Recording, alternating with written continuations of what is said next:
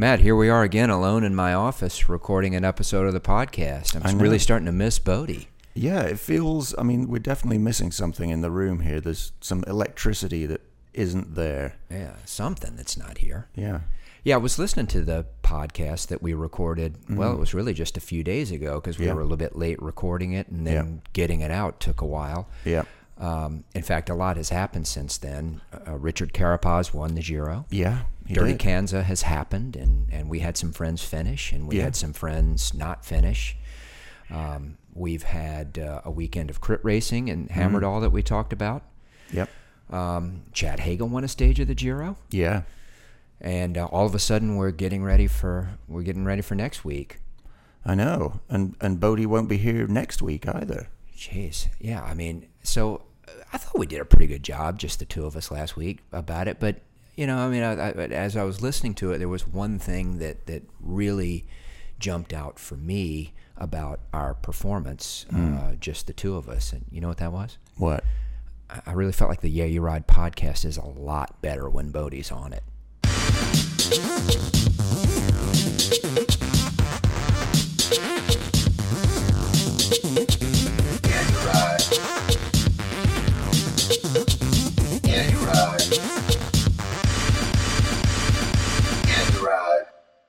Well, good evening, and welcome to episode 87 of the Yeah You Ride podcast. Surprise! This is the Boedi Boedi back to right this ship.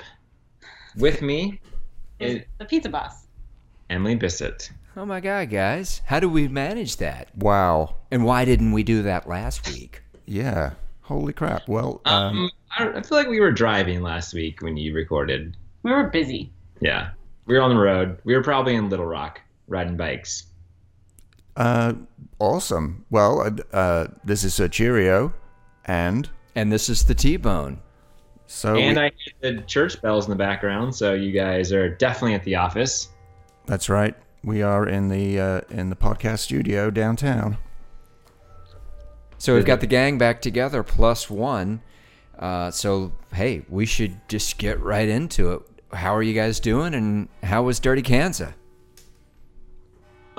Well, let me start because obviously I had a really tough weekend. I'm finally feeling like a normal person again. Kind of hated bikes yesterday. Had a pretty bad day. Had a terrible ride. But I'm getting pumped for myself this weekend. But really, let's give it up to Emily, who did DK 200. That's right, I did. Ooh, yeah. That deserves more than a golf clap. That deserves fist bumps and hell yes. So I just got back from Dirty Kanza. It was amazing. It was probably like the hardest thing I've ever done. Definitely the hardest thing I've ever done on my bike, and definitely also one of the most amazing and inspiring things I've ever done on my bike. So it was great. For me, I should say it was great for me. Yeah. Yeah, I there's all kinds of stuff that happened. It's kind of like, almost it feels like a blur a little bit. It was a really long day. The conditions were pretty crazy, or just pretty intense. I guess as that race is known to have. Can you set the scene for us? Because I remember you came over to my house the Sunday before Kanza. Right. That's right. To put some new tires on because you were worried about it. It was all the talk was that it was going to be kind of a wet, sloppy one, right? Yeah. So there was been a ton of rain in the area over the last month. It's been unseasonably cold and rainy. They've gotten a ton of flooding and water on the roads and stuff. And so, by all predictions, even the week going into the event, it was still slated to have some rain that day. I think there was a 40 or 50% chance that it was going to rain. It did not, or at least it did not while we were riding anywhere. I don't think it rained at all in the whole area. Yeah. But we didn't know that. So yeah, I had gone with I had really researched my tires before I left. And I had come to this conclusion that I was going to use these Schwalbe G1s. And then I started looking more at the weather, and I realized that might not work out for me. And so at the last minute, I switched it out. And yeah, Matt, you helped me a lot by helping me get set up with those and also giving me a little bit of a tubeless lesson, which thankfully I didn't have to use. Wow. I felt very confident that if I had to, I could have, at least I knew the basics of how it was done. So. Well, that's surprising. So you didn't. We're straight into tire talk. Yeah, here. I think. You didn't have any flats at all. I had 0 mechanicals, and I feel like maybe that would be like the number one thing to start with when talking about the success of my race, because it's 200 miles, and by mile 100, you're pretty tired, and by mile 150, you're really tired. And I feel like if something happens to you between, mile 100 and 200, like it's less and less likely that you're going to have like the wherewithal to be able to deal with that. Right. So I had no mechanicals. I'm very, very, very grateful for that. But I mean, I would say I did a fair amount of research trying to like get myself properly set up for that to be the case. And I got like a brand new chain and chain ring and cassette and new tires and, anything that I could possibly do. I had Boedi look at my bike the night before just to like check everything a little bit more. I had Jordan look at my bike right before I left just to make sure that everything was in working order.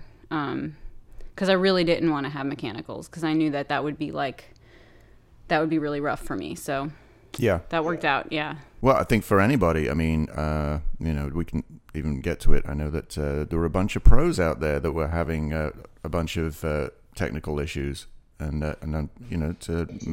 messed up their races. I mean, I think that's really like that. I mean, that's kind of part of that experience of that race is that it's such a long thing and it's pretty self-supported. So you have to, if you do have mechanicals, you have to know how to do some things about that. And I'm not saying that I do. I mean, I think if I had had big issues, I probably wouldn't have finished.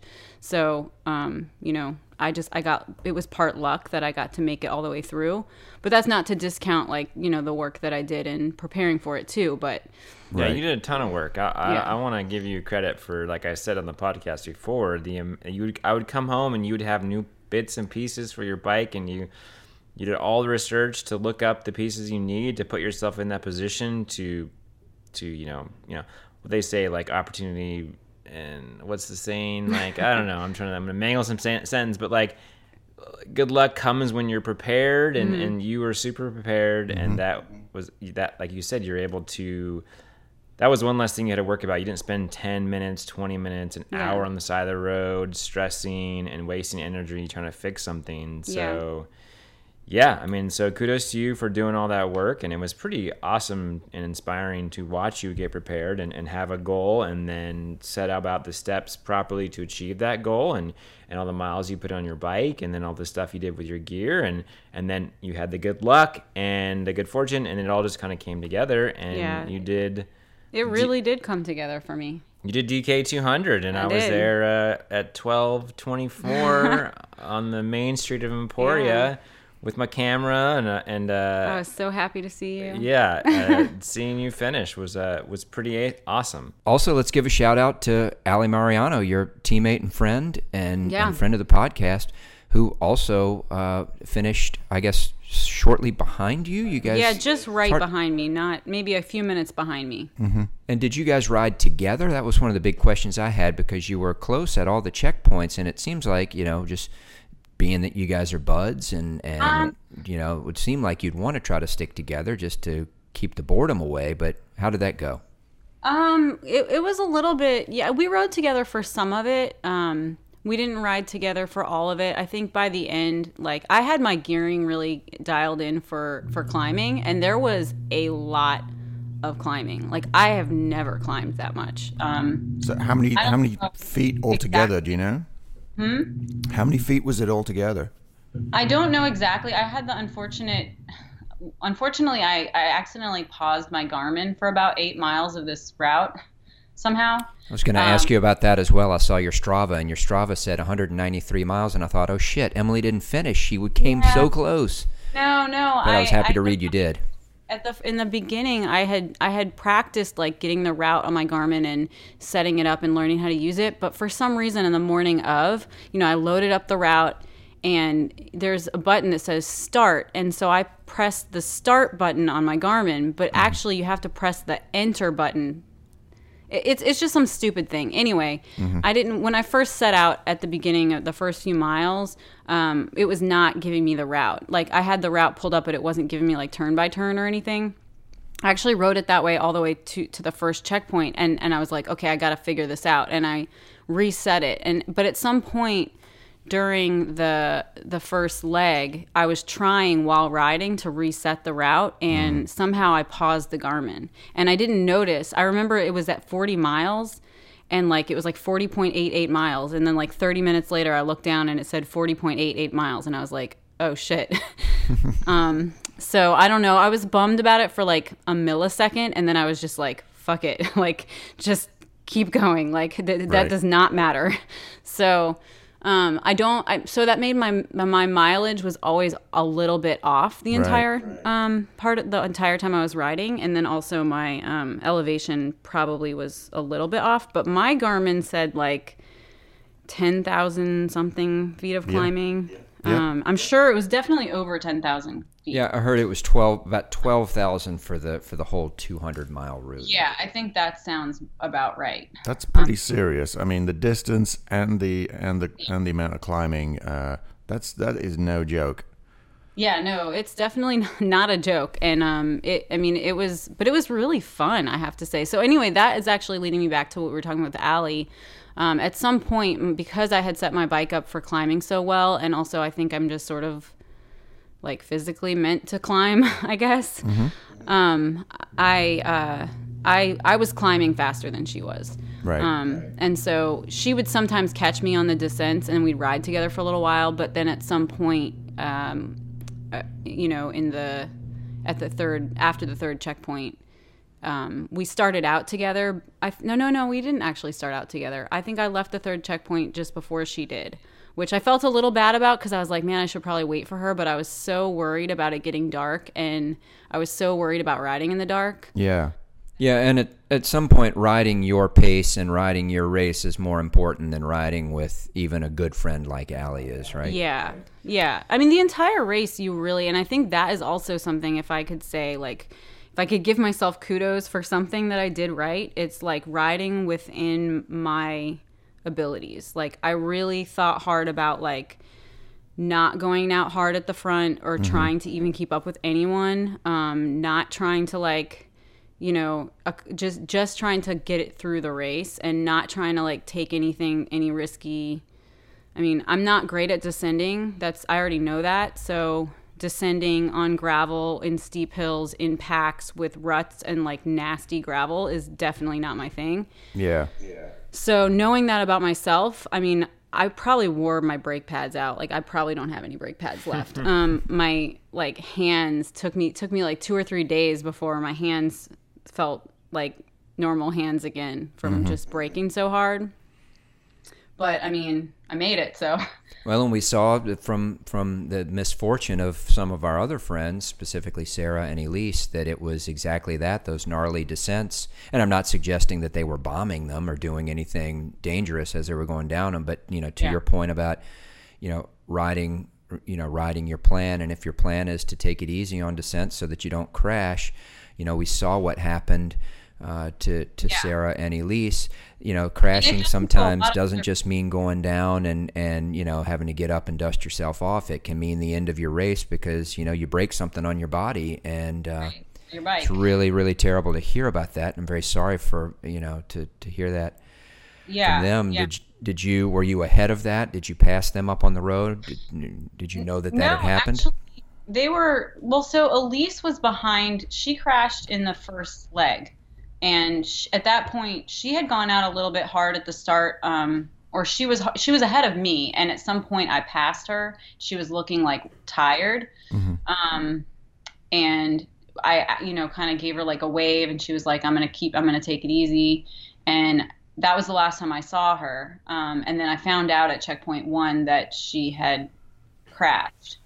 And I mean, like that, it's also was just like so mentally, I mean, it was just, I've never been through anything like that where like your teammate and your friend crashes and you're just like, you're trying to process that happening and the fact that they're being taken away by ambulance and you just want to drop everything and like, you feel like you should be there to help them. And then at the same time, you're like only a quarter of a way into this thing that you've spent 6 months training for. And Right. thankfully we had like a ton of amazing supporters, Boedi included.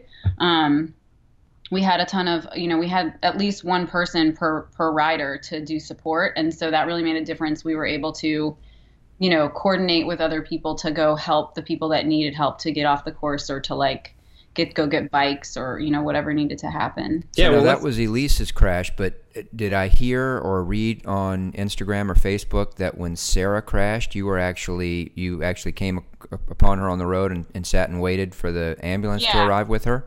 Yeah, that happened in the second leg. We had all left the first checkpoint, and we're all in that second leg. And Sarah and Allie had left ahead of me, and so they were riding. I don't know if they were together when that happened, or I think Sarah was maybe a little bit ahead, and she took a pretty gnarly descent. And when I rolled up I came up to the top of a hill, and there was a couple women standing at the top, and they were yelling, rider down on the left. So I slowed up and I looked and I kind of squinted and I saw Allie standing there in the road. And then I rode down real slowly and it was Sarah just like totally splayed out in the middle of the road. Oof. And it was like, yeah, it was scary. Like, I mean, she was awake, but she was obviously like really kind of in shock and like dazed, and her helmet was cracked and her head was bleeding, and like, we didn't know if we should move her, and like it was really scary. But yeah, no, I stopped there. I mean, there was no choice. Like there was no question that I was going to stop. Right.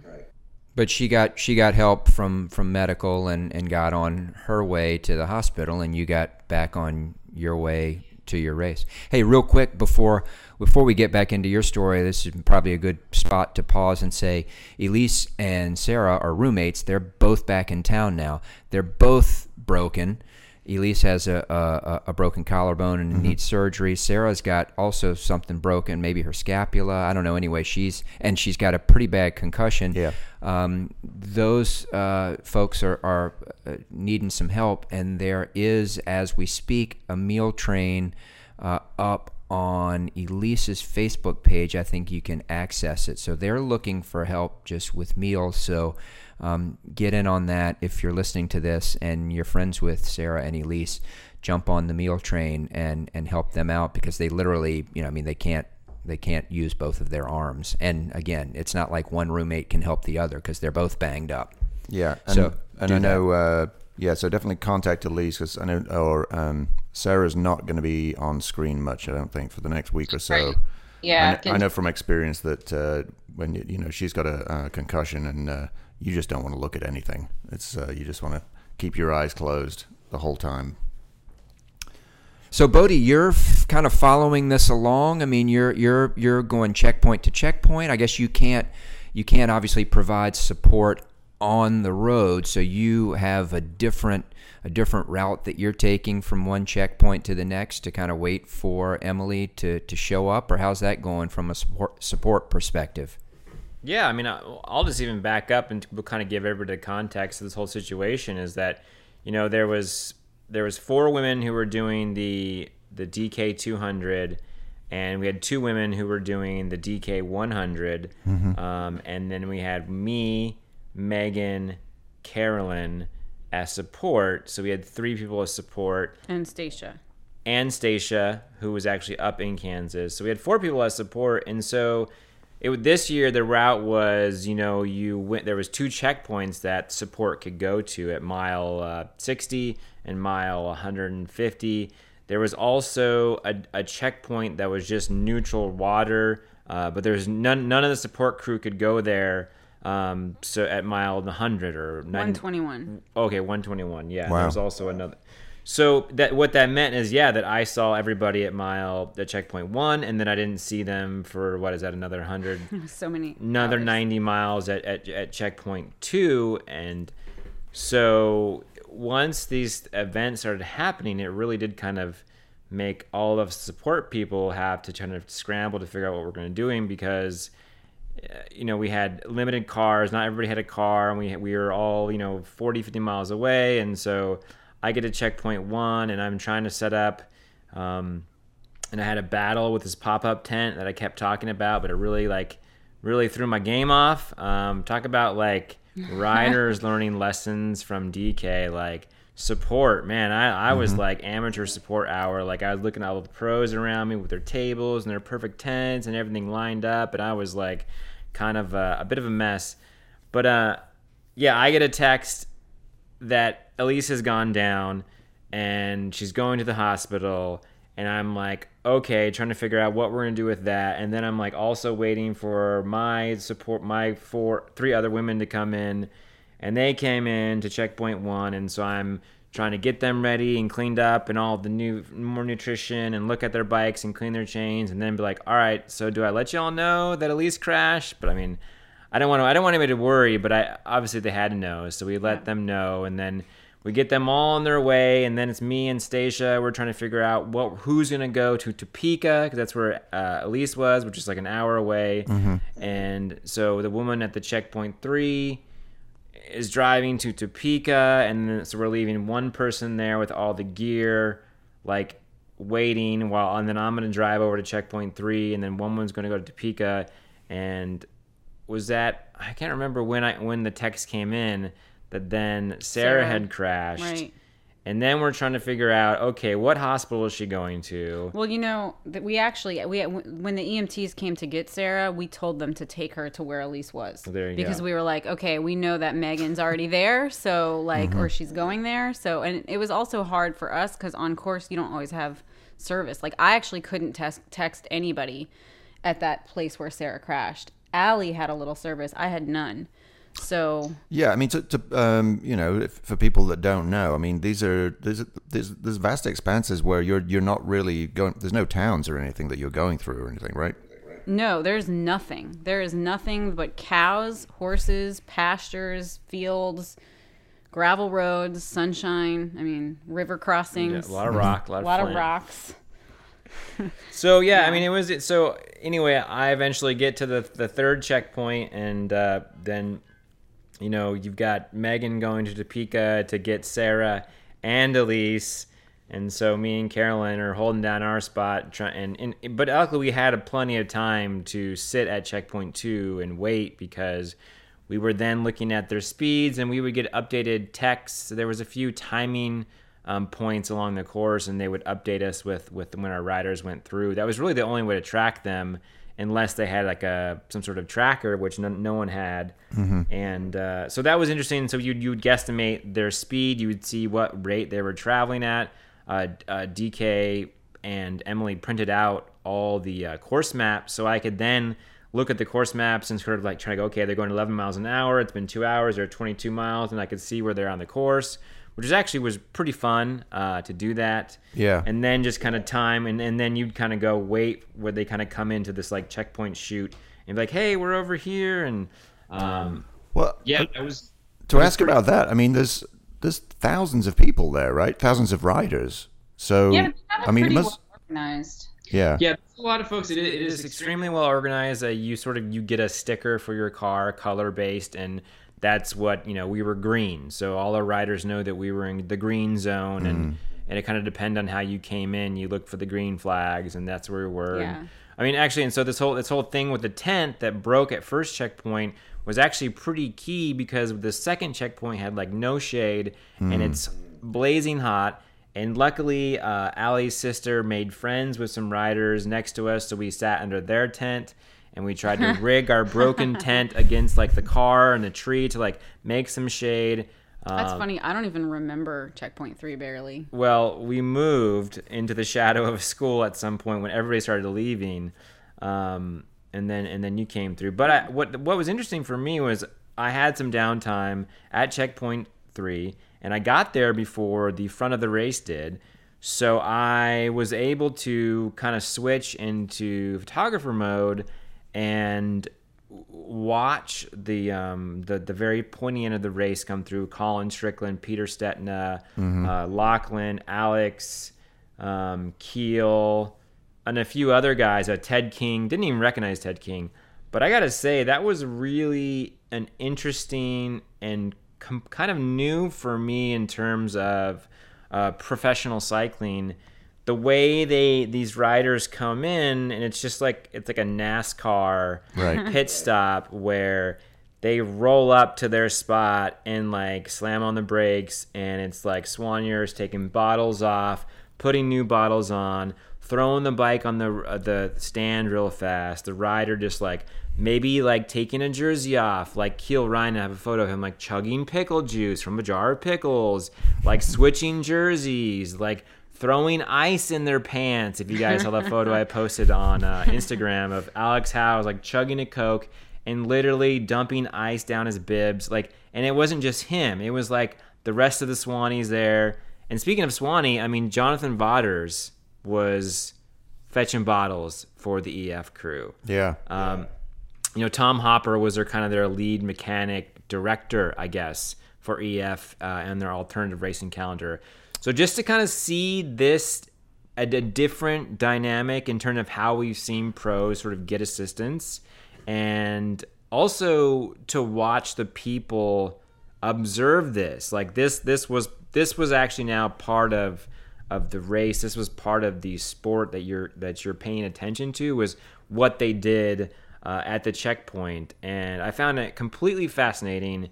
And I really think we're going to see more of this. This is definitely part of the future of professional racing. Well, let me ask you, Boedi, because we've talked about that on previous episodes of the podcast, sort of posing the question of what it was going to be like for big pro teams to show up and race Kanza the way they did. And really, it's happened in the past. In past years, pros have gone, but this is really the first year that the sort of pro experience was happening the way it was happening.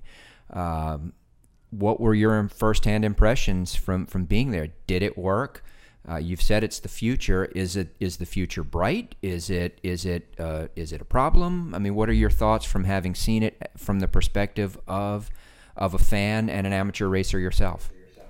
I mean, I have lots of thoughts, and I'll try to be succinct. I don't think it's the future, as in T8, like capital. Like, it is part of the future. Like, we're still gonna have pro races, the tour, crits, road races. Like, all that stuff is great. But I think this is definitely gonna be part of the future moving forward. Whether it's more off-road races, more self-supported in aspects, more mass start, where the amateurs and pros are together.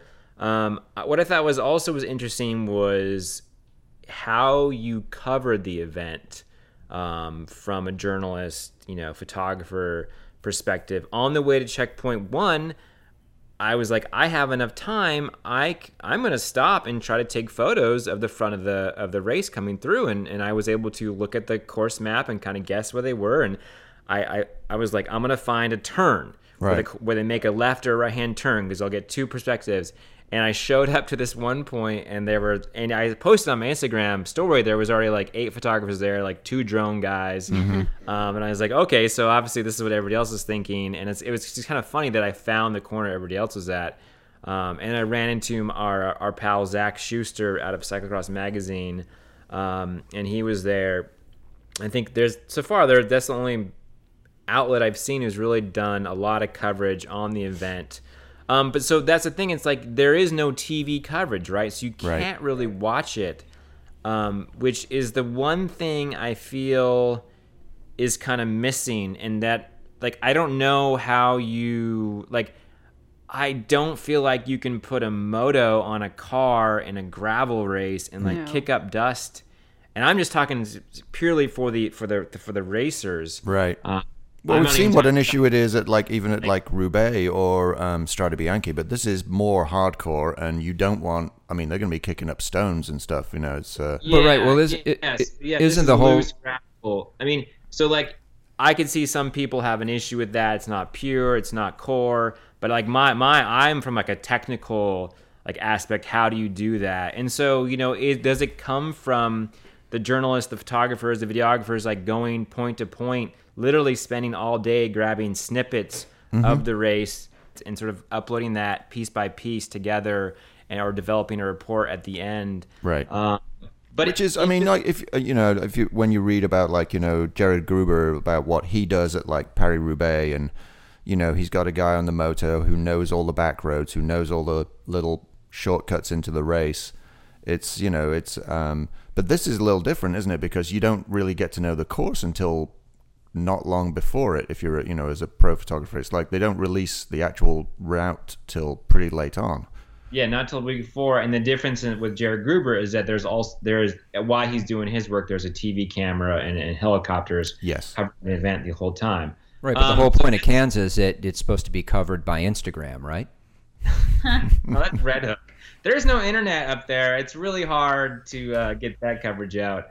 But that makes it kind of cool in a way that, you're not going to get the full kind of story, the full picture until it all gets pieced together later on. Yeah, so one of the cool things for me as a fan is reading everybody's debrief. Like even a lot of the pros did like an Instagram sort of multi-shot scrolling slideshow debrief of their race experience, and in a way that's kind of a cooler way to experience the race as a fan than to see it live, to actually get because it's after some reflection and thoughts about how the race went down. I mean, I know my good friend and friend of the podcast Yuri Hauswald did a really cool sort of video post about a guy that was one of his support crew that sort of encouraged him to keep going and gave him a big hug at the finish line, and kind of the backstory of that. Both the men's and women's winners did a long sort of race recap, and it was really kind of cool, I thought, to experience the event that way from a fan's perspective. And maybe there's something to that, to that not live TV kind of quote unquote coverage of the event. Yeah, I could see that. I mean, I think that if they're maybe not at Dirty Kanza, but at other events, they will figure out a way to have more live coverage, and I think we'll really enjoy it. I mean, because just to briefly talk about the front of the race, the men's winner, Colin Strickland, who essentially went solo at mile 100. And as you said, Townsend, based on his debrief on Instagram, he's like, oh, I knew I had 5 to 6 hours of tempo left, and just like, that's kind of mind-boggling. And to think about like the firepower behind him who was chasing, and World Tour pros, Peter Stetina came in second, and Lachlan Morton and Alec Howes, and in their Instagram post, Townsend, to go back to your point, also like Alex Howes, like saying he was coming undone, and the fact that he was stuffing ice down his bibs really speaks to that. And I don't know, that's. Well, and Stetina said he just he knew he wasn't far behind, and he tried to put in a massive TT effort to catch Colin in the last 20, 30 miles or whatever, and he said he blew up. He just couldn't do it any longer. He said he got a Twizzler at like 10 to go or something like that from some kid. And it's funny because like I love hearing all this stuff about like all the pros race recaps too, because like I got to do the same race that they did on the same course, the same distance, like all of this exact same thing. And starting on the same day, the same time. Yeah, of course at a very different pace or whatever, but like I also at mile 10 was like losing my shit, and then like I didn't get a Twizzler, but I came through that little town of Americus where like people were still outside with their tents cheering for you at 11:15 at night, and like I didn't get a Twizzler, but I got cheers that were like totally like I felt like I got to live that out too in my own way. That's awesome. It was awesome. So I wanted to ask you, Emily, about that, about like, the further you get in these things. I mean, we know like any kind of long event you do like that, I mean, just there's the physical toll that it's taking on you, but then the mental game is a huge thing too, right? How did you deal with that? I honestly, that actually was the easier part of it for me. I don't know if it's, I'm not sure why I really like worked hard at I mean, I guess maybe going around the lake and doing it part of the way by myself, and kind of dealing with that, like, okay, like 60 more miles, 50 more miles. I also went to that women's panel the day before Dirty Kanza, and Lael Wilcox was there, and she did a little talk about just her experiences in doing long distance racing. And I remembered that one of the things that she said about how she dealt with that was that every time she would start feeling really bad, she would just tell herself, just do this for one more hour and see how you feel. Yeah. And that generally an hour later, she would feel totally differently. And so I really did take that little bit of advice with me too. Every time I would get to like, oh my God, I can't take one more, like, you know, my butt hurts, my hands hurt, like everything's hurting me right now. I would just say like, okay, do 10 more miles. 'Cause that's about an hour for me on that course. Yeah. Especially by the end, it was definitely like 10 miles an hour. So yeah, I don't know. Yeah, so just to kind of finish up sort of our journey, Emily leaves checkpoint 2. You know, you did the jersey switch. Mm-hmm. You changed some clothes. You got cleaned up. You got changed new socks, new gloves. Really, anything you could do to kind of make yourself feel refreshed. You got rid of the EF bandana that you were carrying. Yeah. We had bought Allie and Emily at this point. We had two women pizza because all they wanted at checkpoint 3. And Emily, if you saw some video we posted, she did not like the pizza, and it was pretty funny. Well, I forgot to mention, this is the one part I did really struggle with, and I don't know why I had this issue, but because during training, I had no problems eating on my bike at all. I don't know if it's because I stopped more or I don't know, but during this event, like, I just could not eat.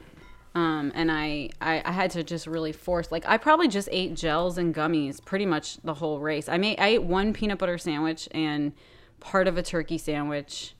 And then I tried to eat that pizza, which at mile 99 sounded so good. But somehow by mile 151, like, I literally couldn't even swallow a bite of it. It was like I was going to barf. So... Yeah, so she took off, and I sent her on her way, and I gave her a big hug, and I was like, well, you're this far, like, you have to do it. Like, I'm also not going to come pick you up. I'm saying, yeah, I would, but like, it's like that's motivation. You're going to do it. Yeah, like, some tough love. You're going to do it, you know. And Allie left a few minutes after. Allie kind of similar thing. She liked the pizza. She got cleaned up, got a big hug from her sister. We sent them on our way, and so then it was just, you know, us cleaning up. There was a lot of stuff everywhere. Oh my God, supporting these women. It was pretty interesting to kind of see the detritus that was left over, and just the amount of coolers and food and sandwiches that were never eaten that everybody packed that we ate as our own lunch while we did support. You know, and we were staying like 40 minutes from Emporia, and goddamn, I drove so much this weekend. But we drove back, got cleaned up to our little where we were staying, this little ranch, and then we went downtown Emporia, and at that point, Emily turned on her phone so I could track her via iPhone, and so we kind of just sat there and enjoyed the festival as people came through, and just watched on my phone as she just kind of kept getting closer and closer, and I would check the map and see where she was, and all of a sudden, like, here comes these like blinding bright lights down the finish chute, and I'm like, I think that's her. Like, I'm trying to snap a photo, but she has the brightest lights on, and I don't notice until she passes me. There goes my girl, and and that was it, and it was amazing. It was awesome. And then Allie finished right after, and you're like, "Where's Allie?" And you guys got a debrief with each other, and that was super cool. And and then it was like clean up and go home. I think we got back at like 1:30-ish. Yeah, maybe bed by 2, and we woken up the day before at 3:30. So it's a long day. Yeah. Whew. Yeah. So I'm assuming you slept for a while, Emily, and then you got up at some point. And what did you have? What did you have for breakfast? Chips. I ate potato chips for breakfast. Oh my gosh! We went into Emporia and ate Mexican food, and because it sounded really good, and it was really good. My stomach was messed up for like a few days after that race. Like you can only do so many gels, right? Yeah, like you eat so many gels and like you're so nauseated and dehydrated, and I don't know. Yeah, it takes a while. I feel like I'm coming back to being a normal, regular person now. We went on that bike ride yesterday, and Boedi felt terrible. I actually felt I felt okay considering I had been on my bike for 18 hours. Yeah, I'm finally feeling like a regular person. I mean, I don't do well not sleeping, and going a whole day with no sleep is really bad. But yeah, so we went to Empori the next day, and it was just kind of a completely different scene, and it was just so much more relaxed. And there was a lot of people still there, I think, in town, just kind of getting ready to leave. And we had some pretty good Mexican food, and went to a cool little coffee shop, and just for that night cleaning up and getting things ready to go. And yeah, it was quite an experience. And this is my first time in Kansas not being on I-70, and the Flint Hills are really actually quite spectacular. Before I went to checkpoint 1, I stopped at a grocery store to get some ice and some Cokes, and we just started chatting to these people who were in the parking lot, and they were just like, yeah, we come down to watch the beginning, and then we'll come back to watch the finish. They didn't have anybody in the race. They didn't know anybody, but they, as we've heard, like the city really comes out for this race, and that was cool. And I was just kind of asking them about, Kansas, and they're like, yeah, it's usually not this green, but we got a lot of rain, and it was really awesome to be out on those roads and to see a different part of the country, and it was really, really beautiful. It was kind of hard to handle at sometimes. It was awesome. The whole thing was amazing. I just also want to give a shout out to Catherine and Joan, who did the 100 and like crushed both of their races. Joan did it on a mountain bike. Yeah. And then, I mean, Elise and Sarah, like, my heart really just was broken for them that they had the experiences that they did. I know both of them could have done it. I know that both of them could do it if, one day they will do it if they want to, and they certainly don't need to do it, or like, I don't know. I feel like no one needs to prove anything to anybody, but I was really heartbroken for them, the way that played out. Yeah, especially Elise having, had some bad luck last year and gone back for redemption against the race this year, only to... Yeah, but see, that's the thing that I feel like people go back for redemption because it's the kind of thing where it's like this thing that you feel like you have to prove, and so much of it is just luck. Yeah. Right. I mean, it is training, and it is preparing, and it is all those things, and like, I don't want to discount that, but just... there's just this huge portion of it that comes down to like the luck that you have. And I don't know. I just don't feel like anyone should ever have to prove that they can do something like that. Well, not suggesting that they have to, but I know Elise really wanted to, and it's just a real bummer that she didn't get the chance to. Well, there's going to be other chances if she wants them. And I know that they can both do it. And Yeah. So I just wanted to give a shout out. We have some friends who all, other teammate Scott Galante went out to Kanza, and he unfortunately had a pretty rough day. He sent me a pretty long message detailing all the things that happened, and he had like 2 or 3 flats, and I think he bent his derailleur and he crashed. And he actually changed his derailleur hanger in mid race. Yeah, broke his hanger and changed it. Yeah. Stop at like mile 113, but it sounds like that's a lot of things to deal with, and hopefully he'll get back out there and try it again. We saw Jason Shear did the DKXL, and Wow. I Finished. seen his race report, but it sounds like he had a great ride. Yeah. Did pretty well. Jack White was out there. I think these guys are really strong and fast. I don't know how he feels about his race, but we also saw Scott Cuppersmith, who I saw come through checkpoint 1 fairly close to the lead group. Yeah, he was 22 minutes off the lead group at some point in the at one of the checkpoints, and I thought, or he was maybe in top 30 overall. Yeah, he was maybe in the top 30. Yeah. So I think what everybody says is like it seems to be really hard to prepare for all the things, the Dirty Kanza.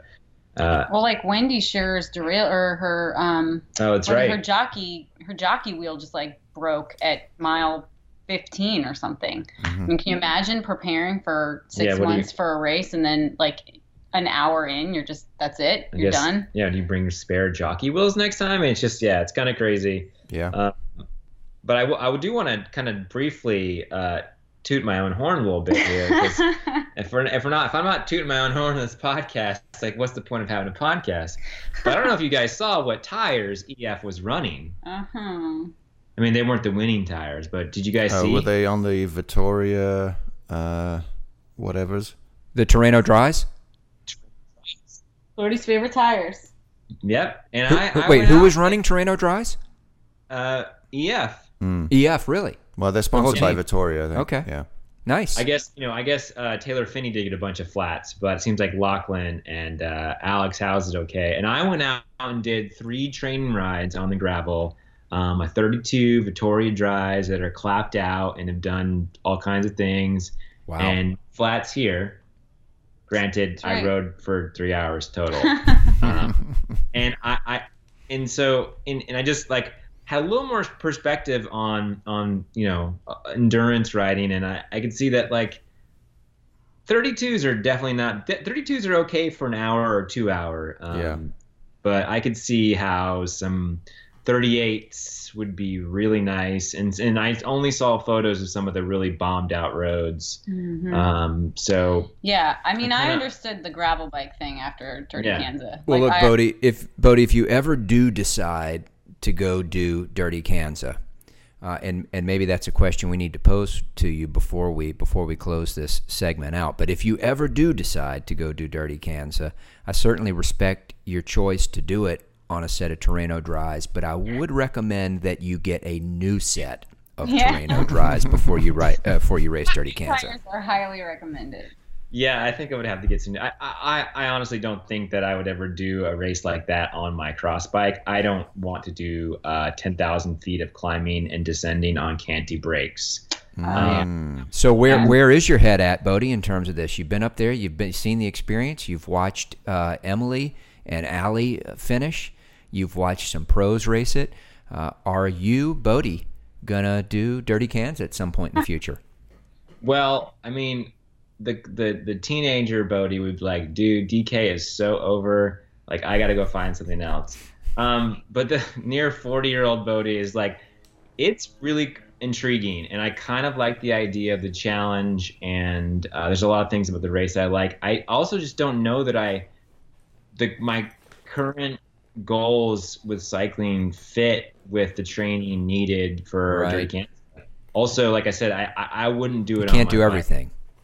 Yeah, and I wouldn't do it on my current bike, and so that would require getting a new bike, and that's not quite in the road. I mean, I think maybe I would like to try it one year, but I've talked to Emily, like I have some other road cycling goals I want to try first, because I really love crit racing, and that's coming up.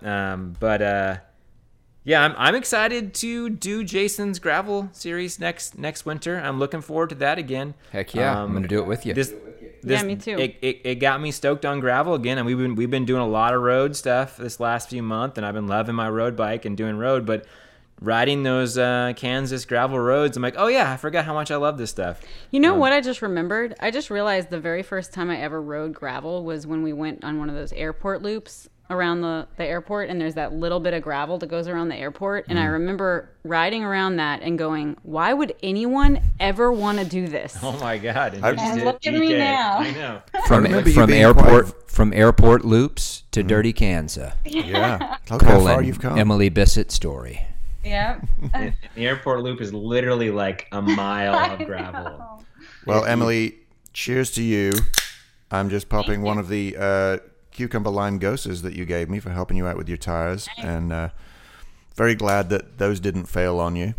Well, yeah, no, they did not. And I thought about you while I was riding. I was like, Matt, don't fail me now.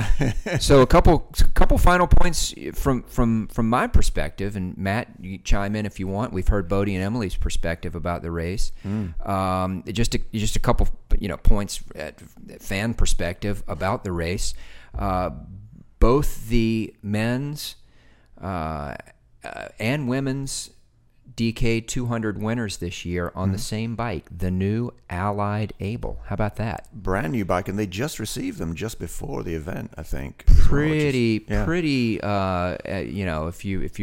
you're Allied, you couldn't have hoped for anything any better than that to have both winners on your brand new gravel bike. So Boedi, if you're thinking about getting a gravel bike, maybe that's the bike for you. It'll only set you back about $8,000.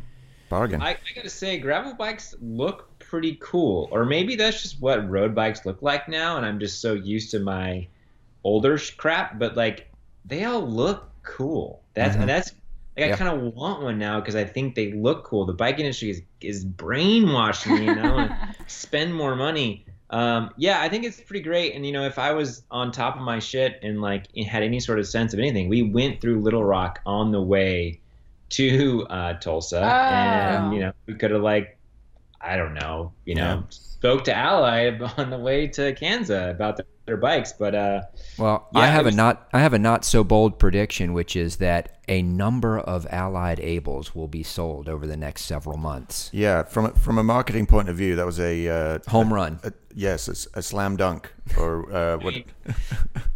Yeah, slam dunk, home run.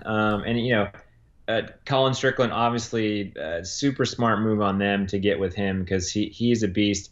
I don't actually know the women's winner, Amity Rockwell. Mm-hmm. Yeah, I'm not familiar with her either, but she killed it. Racer out of California. And that race, Olivia Dillon, who the day before at the expo sold me a new Velocio kit. Top 5 finish for her. I mean, she was leading for quite a while. Yeah, she was leading. She had a late flat. I think maybe 40 miles to go. She got a flat, and I think that's when Amity. From what I read, I wasn't there.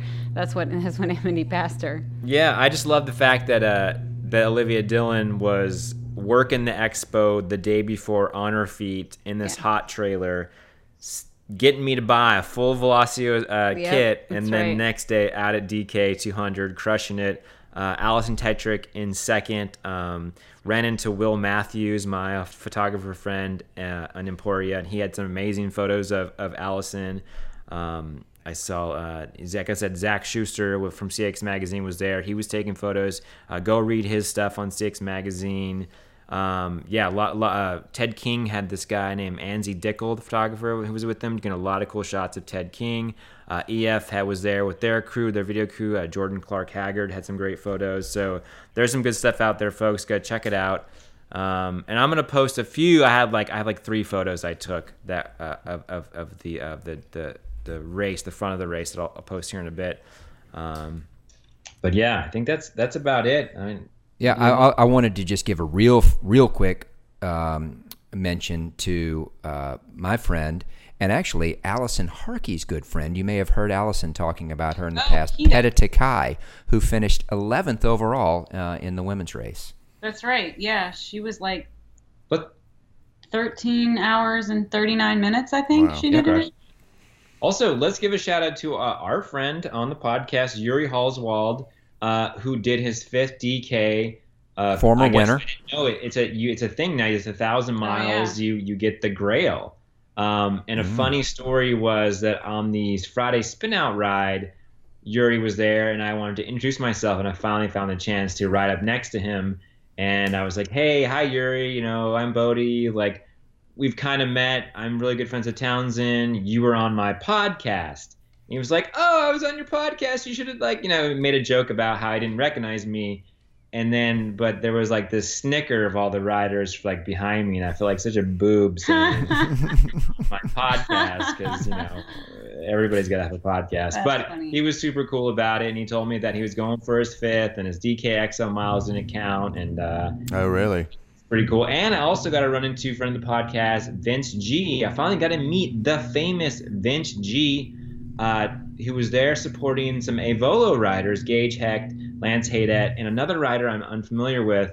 And it was funny because he was like, "Yep, never, just built up the gravel bike last night, put these tires on." I'm like, "Have you ever pitted at a cross race?" He's like, "Never." And I thought I think he said he's never even worked on ETAP or DI2, or it was his first time the night before. I was like, well, Vince, you're a pro. I'm sure it's fine. But it was interesting how candid it was, and that he was there and having a good time and looking forward to new adventures. And maybe we'll see Vince at some other gravel races. Yeah, awesome. Well, I know Townsend's got to bust out of here. He's Yeah. got to get to something. He's looking a little anxious here. So I guess we're going to have to wrap it up there. Yeah, we're going to call this just a special DK segment of the or a DK edition of the podcast. There's other cycling news to talk about, but we'll do that when you get back. Yeah, I mean, let's give a shout out to Carapaz for winning the Giro. Chad Haga, American, wins the last stage of the time trial. Yeah, fantastic. I won. Oh, you broke up there, Boedi. I was just going to say that I won the fantasy league between the three of us, so that's important to get in there. Yeah. Shout out to George for winning our fantasy league overall. Even with that, he even had Dumoulin and used 20 points on him and still won. Amazing. So yeah, and next coming up is Tulsa Tough. We're in Tulsa. We are staying at the Joy's house. Amy and Dan Joy are super kind for dealing with us, and I'm excited to see Automatic Racing soon. Racing starts Friday evening, Saturday evening, and then Sunday the Crybaby Hill course. We just went on it today. It's intense. And the flooding's not keeping they didn't have to change the course. They're going to be able to use the whole thing. They changed it, and they changed it back. So we're back to the original. Great. It's going to be a full weekend of switch fun. and rolls. Yeah, we're switching rolls. Now you're racing, and I'm supporting. And I think that 3 days of crit racing will still be less than the amount of time that I supported you for Dirty Kanza. Well, but we're not counting. We're not counting We're now. definitely not counting. It's not going on a scorecard. But are you going to ride 200 miles in those 3 crits, Boedi? I'm probably going to ride a total of like 30. Anyway, so yeah, lots of fun stuff coming up. Hopefully we'll get to maybe some more audio, do a little more, maybe snag a couple of interviews while I'm out here. I'm excited to meet Automatic Racing. Yeah, I'm excited for you to meet them too. Yeah, and locally we've got the Tour de Louisiane this weekend, Tour de La. Just had the Hamadal race. Is there Hamadal Classic, is it called? I think it's the Hamadal Classic, yeah. Yeah, but you went up for that, Townsend, so maybe we can catch up on that later on. For sure. Yeah, well, thanks for calling in, guys. It's been awesome. Yeah, good luck this weekend, Boedi. Thank you. So Townsend, why don't you just sign us off like how we usually do? Oh no, I don't. All right, here you go. All right, well, this is the T-Bone, and I want to congratulate Emily Bissett for winning the podcast this week. Thank you. And this is a cheerio, and honestly, I've been feeling a little envy there. I am getting my new hip in August, and I think next year maybe I'd like to head up to Kanza. All right. Hell yeah. All right. All right, well, this is the Pizza Boss, and I'm just going to say I did Dirty Kanza. Damn right you did. And this is the Boedi Boedi saying, once again, if you have any questions, comments, or concerns, send us an email at yeahyouride@gmail.com. Leave us a rating or review on iTunes. Check us out on Instagram at yeahyouride. And I will see you all at Tulsa Tough. Hashtag take Monday off because we're driving home. Good night.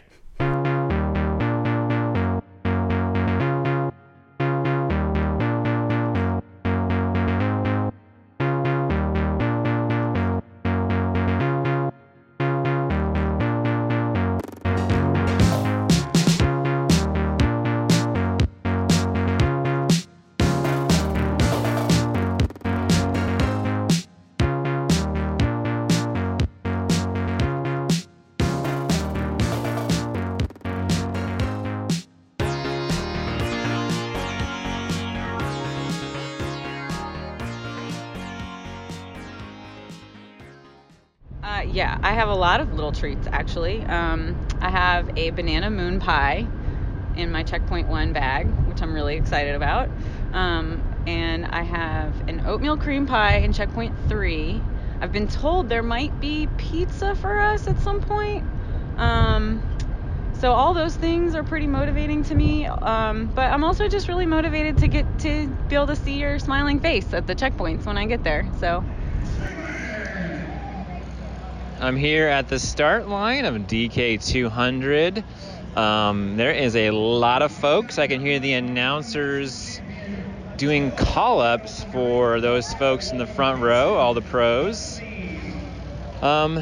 This is organized looks like by time base, they have a finishing time estimation banner, and folks are lining up accordingly. Looks like Pizza Boss Emily is heading to the 16-hour banner.